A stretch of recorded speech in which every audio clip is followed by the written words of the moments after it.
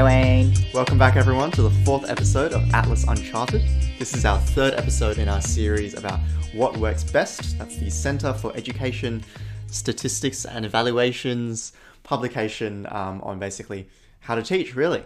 Yeah, what are we talking about this week, Anto? Yeah, so today we're up to the 5th theme in the report. We'll just be covering just one theme today because this one's kind of chunky, and it's assessment. Right, assessment. Yeah, just assessment, right? And this one's a really interesting one, I think, because obviously, whenever you say assessments, a lot of ideas immediately come to mind to a lot of people, right? Yes, Everyone has their own students opinion. are like, exactly. Teachers are like, I have to mark assessments. Yeah, it's a source of stress for seemingly everyone involved in the process. Yeah, so why do it? Yeah, right? So why, it's a good question, right? Why do we even care? I think everyone understands subconsciously or intuitively that, it's probably the right thing to do. It's good to get feedback. It's good to know how kids are going. But our personal experiences of them have always been very negative. Yeah, in general. Yeah. So, is that the case? Are we doomed to always have crappy assessments? I think not. The report says not, but it's a long way to sort of get there. What I thought would be nice to discuss is sort of the classification of assessments. So, for example, there are two very common terms they like to use to describe assessments. Students might have heard about it. Teachers have definitely heard about it. It's the concept of a formative assessment versus a summative assessment. Yeah, they talk about this in uni all the time, right? The best uni courses make it really clear what's a formative assessment and what's a summative one. Basically, a formative assessment, as the name might imply, is talking about essentially... Helping you form your understanding. Yeah, I guess, right? It's an assessment you take along the way while learning a concept to sort of just see how you're going and to give you some useful feedback, right? You can almost think about it as like a practice test, right? Right. Whereas a summative assessment, once again, as the name implies, is something typically conducted at the very end of a course. By definition, it doesn't have to count for like a formal mark or anything, but the idea is that it's basically your conclusion to that concept. Right. Yeah. And a lot of times people say, oh, its purpose is more aligned towards gauging student performance. Okay. In a way. So we know these two types of assessments exist. And I think one really interesting point is that the report mentions that a very ideal way to run your assessments is to identify which ones are formative, which ones are summative, and to make sure you have a healthy mix of them throughout the whole school term. That makes sense. Right?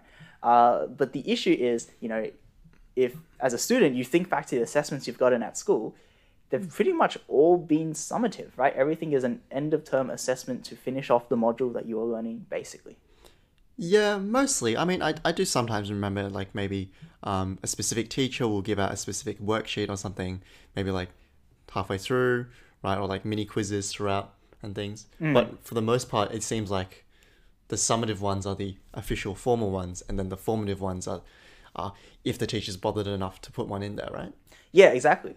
And I think it's interesting because it's almost like there's two criteria here, which is, like, summative and formative refer to the timing of when you do the assessment. Yeah. But there's also the fact that we tend to attach the second criteria of like sort of the importance or the emphasis given to the assessment on them as well. So we think a formative assessment is done in the middle, but also it doesn't count. It's not treated that important. It's just brushed over. Whereas a summative assessment, yes, it's done at the end of the course, but also it's the most important one.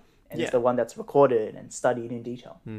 And I think it doesn't have to be the case because in terms of like the really good examples of formative assessments that have been done, right, that have been talked about in the research and have been done in history, have always been ones that are more than just, here's a worksheet, work through it. There have been dedicated interventions at times where students have done something, teachers have assessed it, they've been marked, teachers have analyzed the information and have gotten interesting observations to report back about this. Right. But yeah, I think the important thing is we want more formative assessments, right? Because as we just said, it seems like most of the school landscape is just summative assessments or random formative ones just made up by teachers on the spot if they feel like it. Yeah, no, that sounds about right, yeah. Yeah, so we want like the more dedicated. We also just want more we want more formative assessments, but it'd be great if we also have some more intensive ones as well. Ones that are endorsed by the whole school system rather than just done on the whim by a passionate teacher or something like that. Right. Yeah, I mean, perhaps we should also just talk about, like, what do you reckon even are the benefits of formative assessment then? Yeah, good point. So, because, like, especially if we've talked about, because I know necessarily summative doesn't necessarily mean it has to count towards something, but most of the time the summative one does count. And in my experience, like as a student, it's always felt like the point of an assessment is for it to count towards something, for it to count towards your final mark and how you did, or for it to count towards whether or not you for it to decide what uni you go to. Yeah. So I think one important reason why formative assessments are very useful is that besides just seeing how a student is going, they give a lot of feedback and practice to students. If we think about how formative assessments are often, we can imagine that they're a bit more involved than, say, just doing normal practice questions in class. That level of practice and feedback is something that students tend to not experience too much in the classroom. And this is actually overrepresented by students who are sort of below average and struggling a bit in the concepts. Because if you think your mind back to like what the struggling student looks like, if we imagine the students who taught in the past who have sort of struggled in certain subjects, the reason why they've struggled has almost never been like natural ability, right? Natural ability, which is a point I will still like believe in and reiterate, I think is relatively insignificant in the grand scheme of student performance. For most people. Yes. It's almost, the cause is always like bad study technique, just missing out complete chunks of information if they missed a lot of school, not putting the work to actually do the homework. It's a lack of practice and also a lack of feedback. Yeah. And in a way, a formative assessment is just a way to force that to happen, to make that systematic.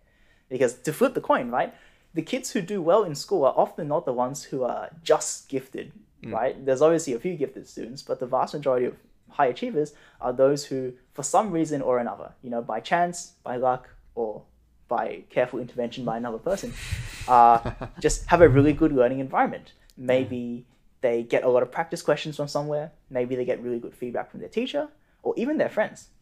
One point that really comes to mind for me is back in high school, when it came to like helping out my friends who, in my grade who were kind of struggling in certain subjects. I remember there was one person who, I can't remember if it was chemistry or physics, but they had this concept. It was one of those classic ones that always tricks a lot of people.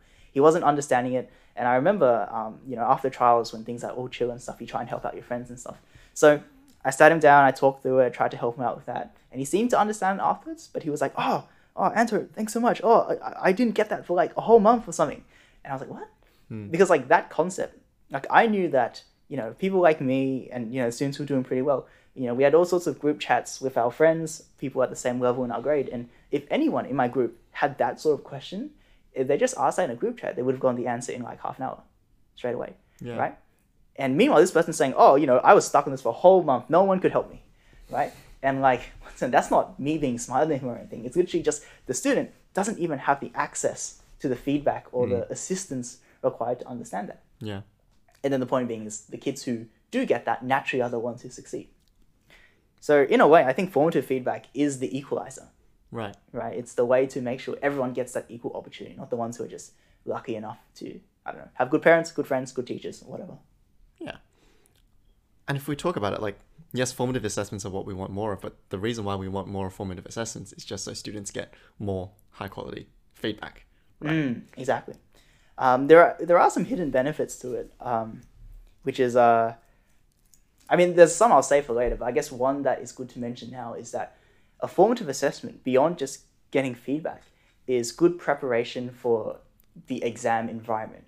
Yes. Right? Yes. It's something like we always see a lot. A lot of students are very anxious about exams, they do great otherwise, and then they walk into the exam and they stuff up everything. Yeah, absolutely. So like there's the mental health side, the feeling prepared for it, but then it's also things like exam skills and being able to actually analyze and understand what a question is asking you, those sorts of things, right? Yeah, exactly. It's just like, it's strange, I think it takes a lot of looking at it from a different perspective where a very close parallel to this that I see, students saying, oh, I just can't do exams. It's the same to me as like when I'm in uni now and I see people saying, oh, I can't do chem pracs. Oh my God, I can't do labs, man. And like, I'm not even that good at lab. I think in general, I take longer than most people to complete a procedure and I forget steps quite easily. I have to be very careful and think about things, right? But I've never been like, I'm a disaster. I'm destined to never be able to synthesize anything, right? Okay. It all comes down to, I think, perspective, where I know like, oh, lab's something new, foreign. Like, how many hours have we spent learning theoretical chemistry? How many hours have we spent in the lab in comparison? Of course, everything's weird, right? Any procedure you're doing, you're probably doing for like under 10, like this is less than the 10th time you've ever done that procedure before in your life. So of course things are weird and clumsy and stuff. But the perspective is just like, oh, yeah, that's just because I'm new to it, right? It's like if you pick up a sport and you suck at it, you don't say I'm destined to suck forever. I was literally just thinking about like using a sport example. Yeah. It's just any new skill, right, needs practice. And if your only practice is when it counts, then obviously you're going to feel like you're just not doing very well at it. Yeah, exactly. So I think a lot of students, if a student listening now is like thinking like, oh, I'm destined to suck at exams, it's just you haven't had the practice, right? And you might be under average compared to others in terms of exam ability, but that just means you might have to put in a little bit more work, or it might take you a little bit longer to get there. But the point I think we've made in the past is no one's ever too dumb to do Year 12 science or any Year 12 subject. Absolutely, you're great. Right? This isn't some mega genius, cutting edge No, it's not. area in the field, right? This is, as I've said in the past, just Year 12. So yeah, a lot of hidden benefits to formative assessments. It's always helpful, I think. So we've talked about sort of, the classification of assessments and how it's good to have more, formative assessments, more good assessments in general. Yep. But there's really like one sort of, I guess, one elephant in the room that's really important that always comes up whenever we talk about the topic of assessments, which is, the idea of like whether assessments can actually be bad for students. And it does seem like that could be a possibility. Right. So one thing that I found really interesting when I started reading a little bit more literature about, about education and stuff like that, is that, there's this common pattern in history of essentially someone, say a teacher in high school or even an academic, a lecturer at university, trying to implement some better form of teaching. Right. They're trying to encourage deep learning, proper understanding, right? And they do all these things, but they're not really able to change student attitudes, right? And, once again, as students or teachers listening, you can probably think back to scenarios where someone, maybe as a teacher, you or students, if you think back to your teachers at school, tried to encourage proper learning, some deep learning, and were just met with rejection, right? Like no real change there.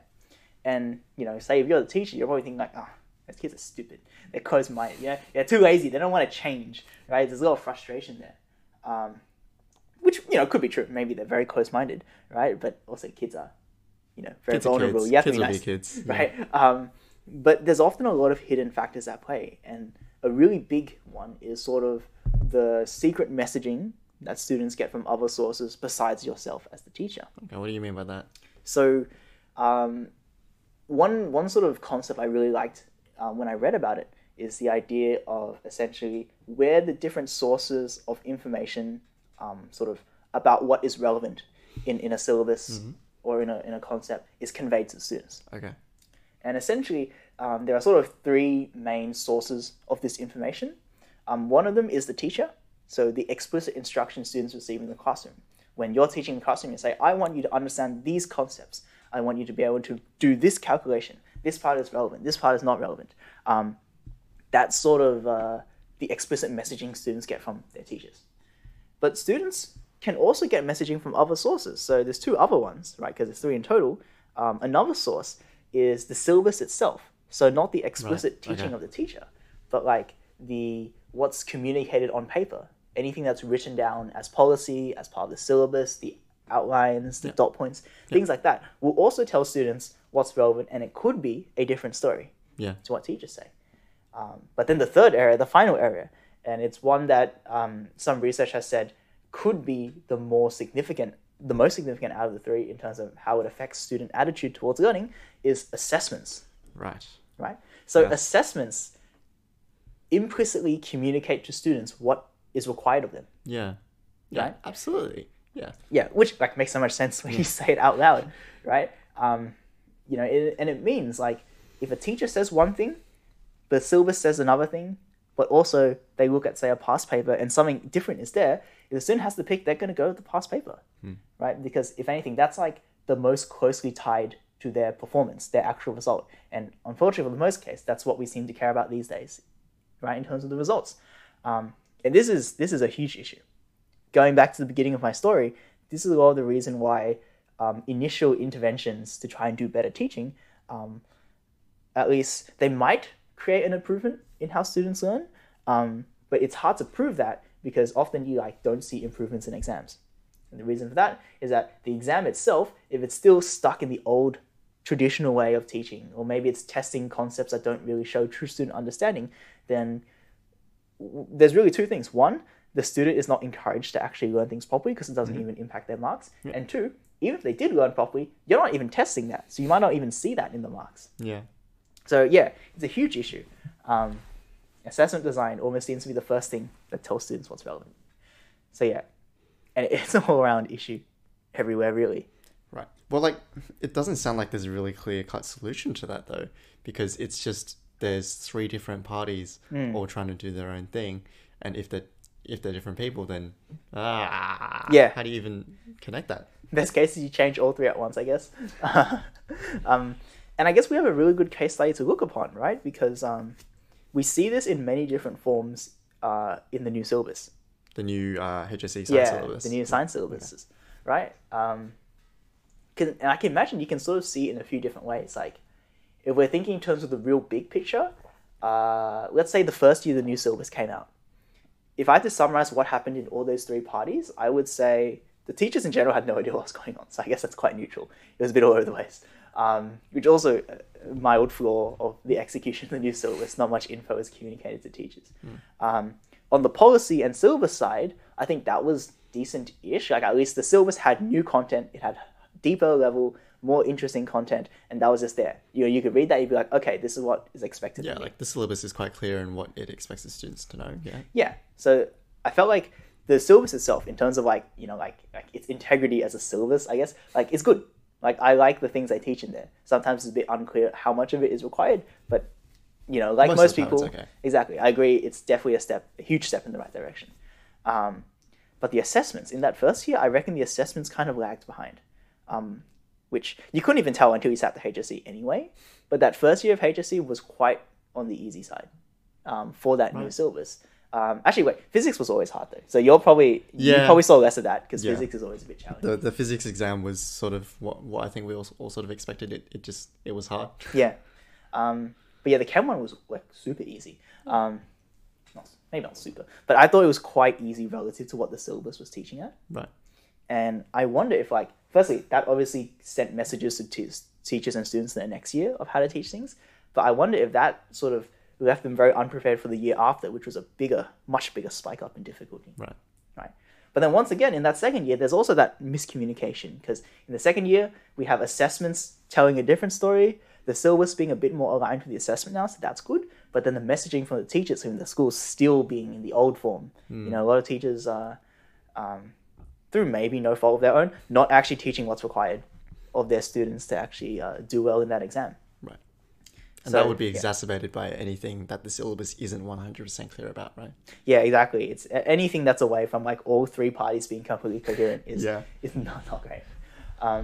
And as you mentioned before, that's really hard to fix. How do you make sure everyone's saying the same thing? I think there's a way forward. Okay. Yeah, you can go for it. You can pitch it. I think it's just good leadership. I'll be honest. I think a big part of it is just, you're changing the culture, but also you have the right key players at all the different levels, enough of them, a critical mass of talented teachers, talented people in the step above teachers in sort of head teacher, principal, executive positions, enough talented people at, say, the NESA marking level, and even honestly, you need enough students who can cope with the new syllabus as well. The kids who can be like, you know what? Yeah, new syllabus, rad, let's go for it, right? I think if you have enough, once again, a critical mass of people in those areas, they can propagate the right culture and also provide the right support for people who might be struggling to keep up with those things. So one thing that was really interesting that was brought up in the report is sort of certain criteria or steps that are really good for assessments to follow. Things assessments should do to be effective and often common mistakes that a lot of current assessments fall for. This is a very familiar sort of concept. If I mention these, as I read out these concepts, you can definitely recall a lot of assessments that have failed these criteria. Okay. Yeah, let's see if the students at home are thinking. Yeah. And I think the important thing, I guess, just as a disclaimer, is that obviously writing assessments is really hard, right? And obviously not every assessment, no assessment will be perfect. But I think it's important to just know why an assessment is weak. right, and how it could be better, right? If people ask me to give an example of a good assessment, I would probably struggle. But yeah, once again, like many things in teaching, my view towards it is that no one's doing it right now, but our job is to progress towards that, right? The gradual march towards that. So yeah, that's sort of the angle that we're coming from.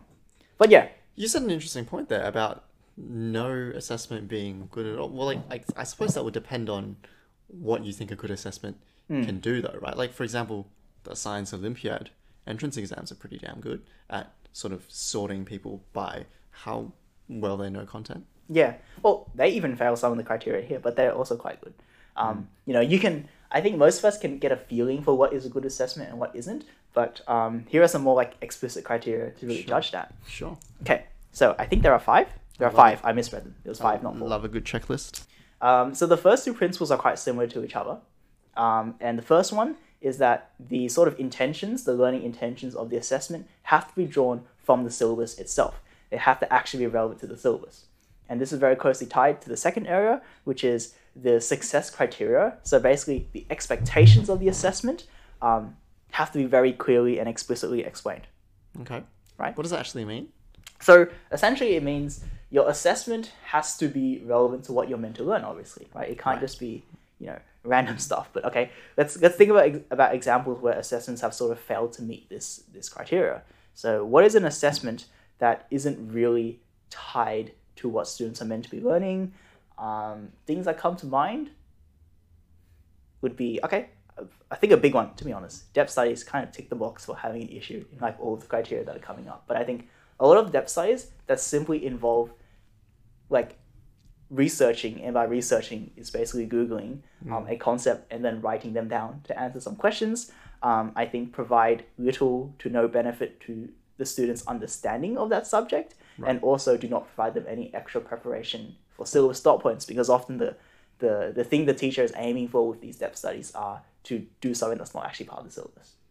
Yeah. So in that case, the assessment actually is not even useful, right? It's not really tied to anything that's part of the rest of that course.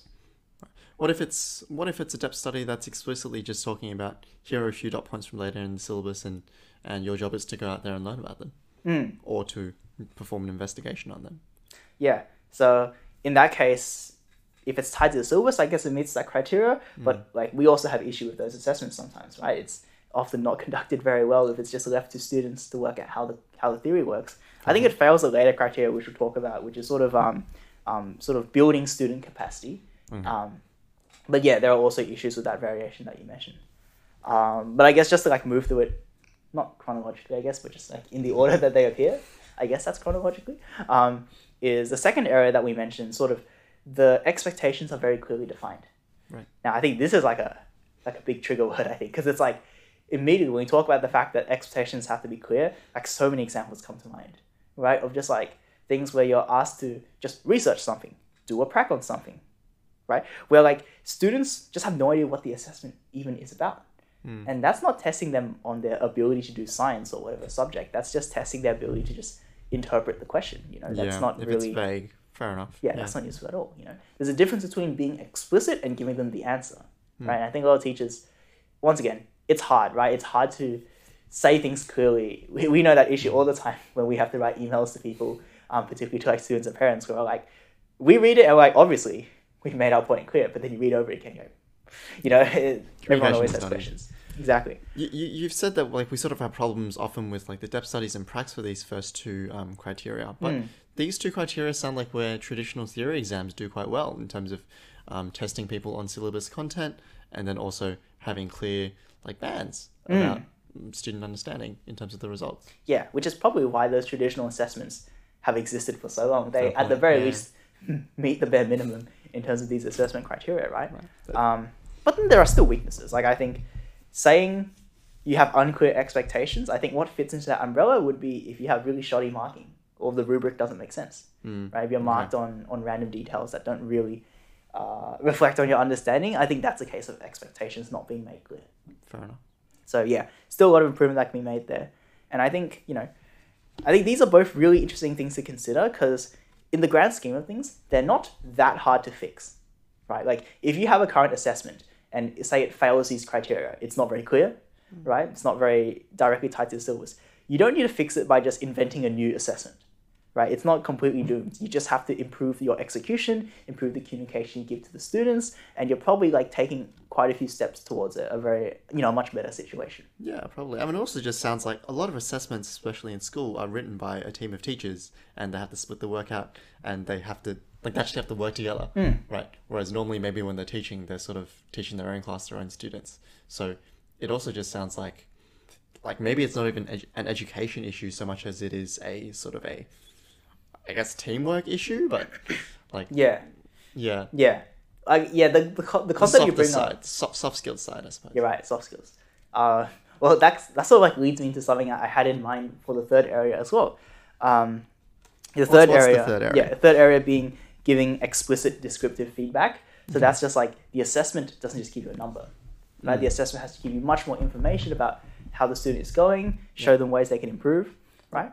And many things that we talked about in our effective feedback video last time. Yes, flashback to part 2, I think, of this episode. So once again, like when you hear this, it's obvious, right? You need to give good feedback.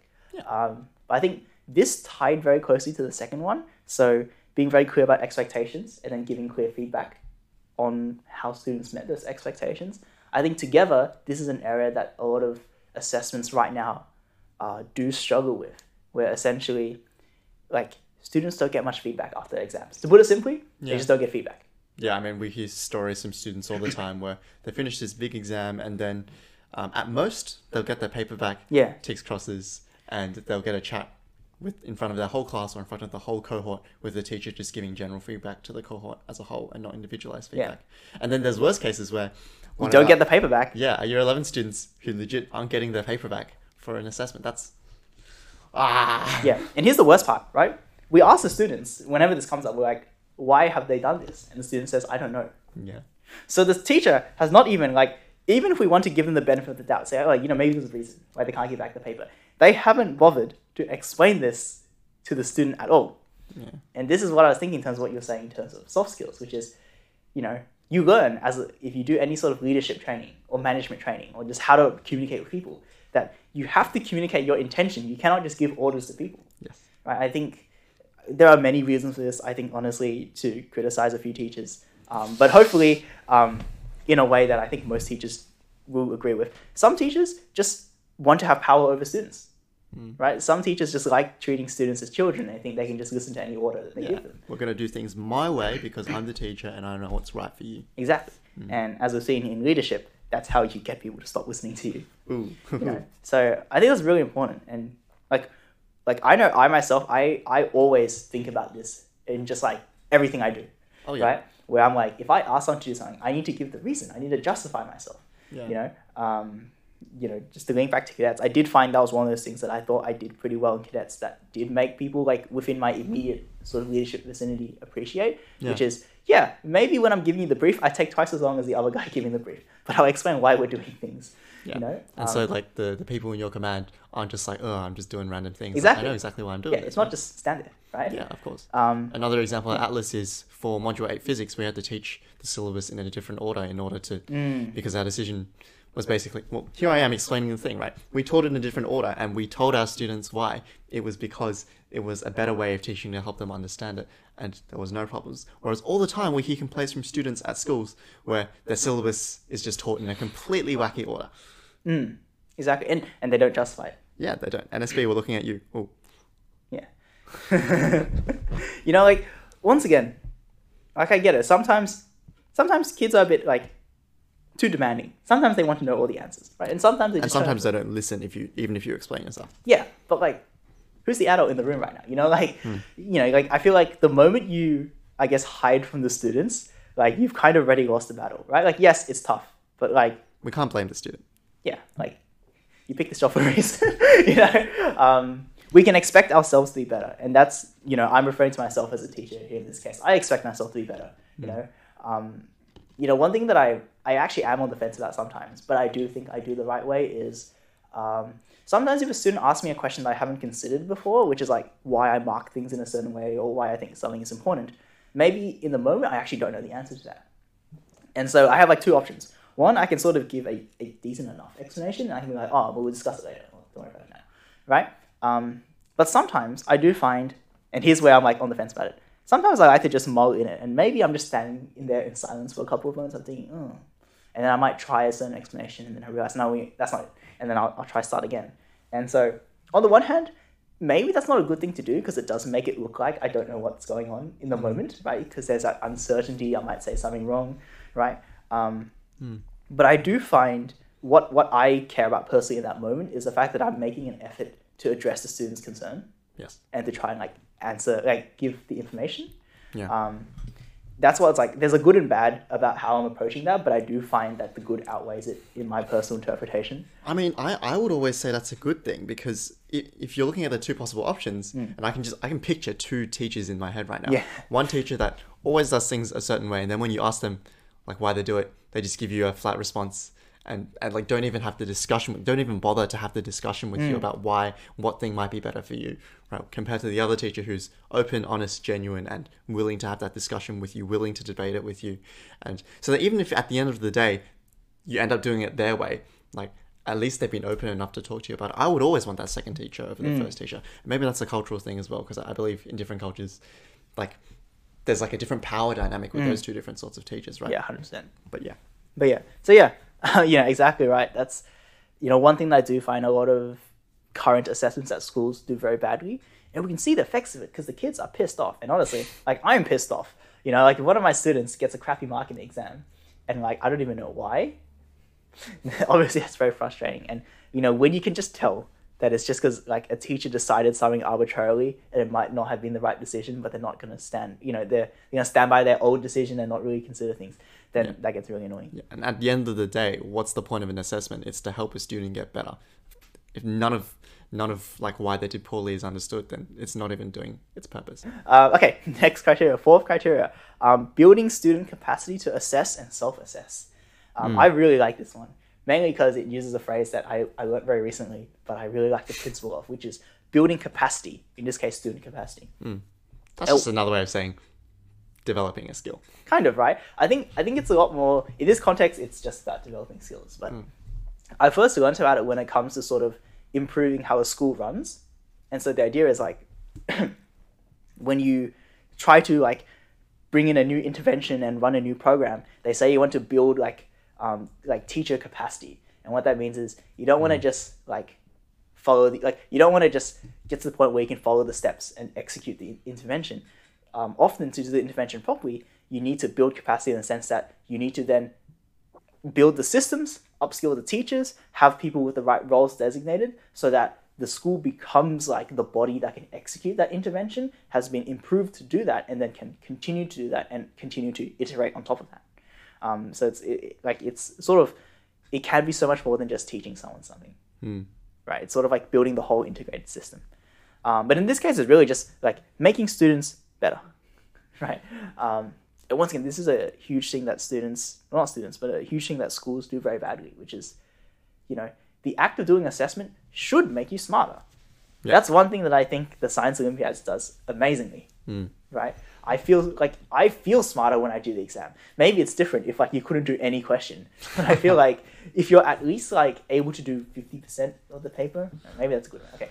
50%. I think if you can attempt at least 50% of the paper, you will find that in doing those questions, you are exposed to new concepts, new equations, new patterns, and you probably found them kind of neat and probably much more interesting if you weren't stressed out trying to figure out how they work. But you actually got smarter by doing the exam. Yeah, I 100% agree with that. Like when we write our homeworks, or at least when I write our homeworks, that's the aim. The homework is there to help you assess, but also to help you develop further skills. Not just, like exam skills, but also just doing the questions helps you learn the content better. Yeah. And then this really ties in with feedback as well, right? Because it's essentially an exam that's marked clearly, expectations set out properly, communicate to students properly, means that a student can get the marking criteria, get their question, and mark it themselves. They can be like, I believe that this is the mark I deserve. Exactly. Right. And that's what we talked about last week in our feedback video. Yeah. Because like, once again, in contrast, what really happens, a student can't even tell me why they got the mark they got. If they see their question come back, they got a 3 out of 5. Some of them don't even know why they got 3 out of 5.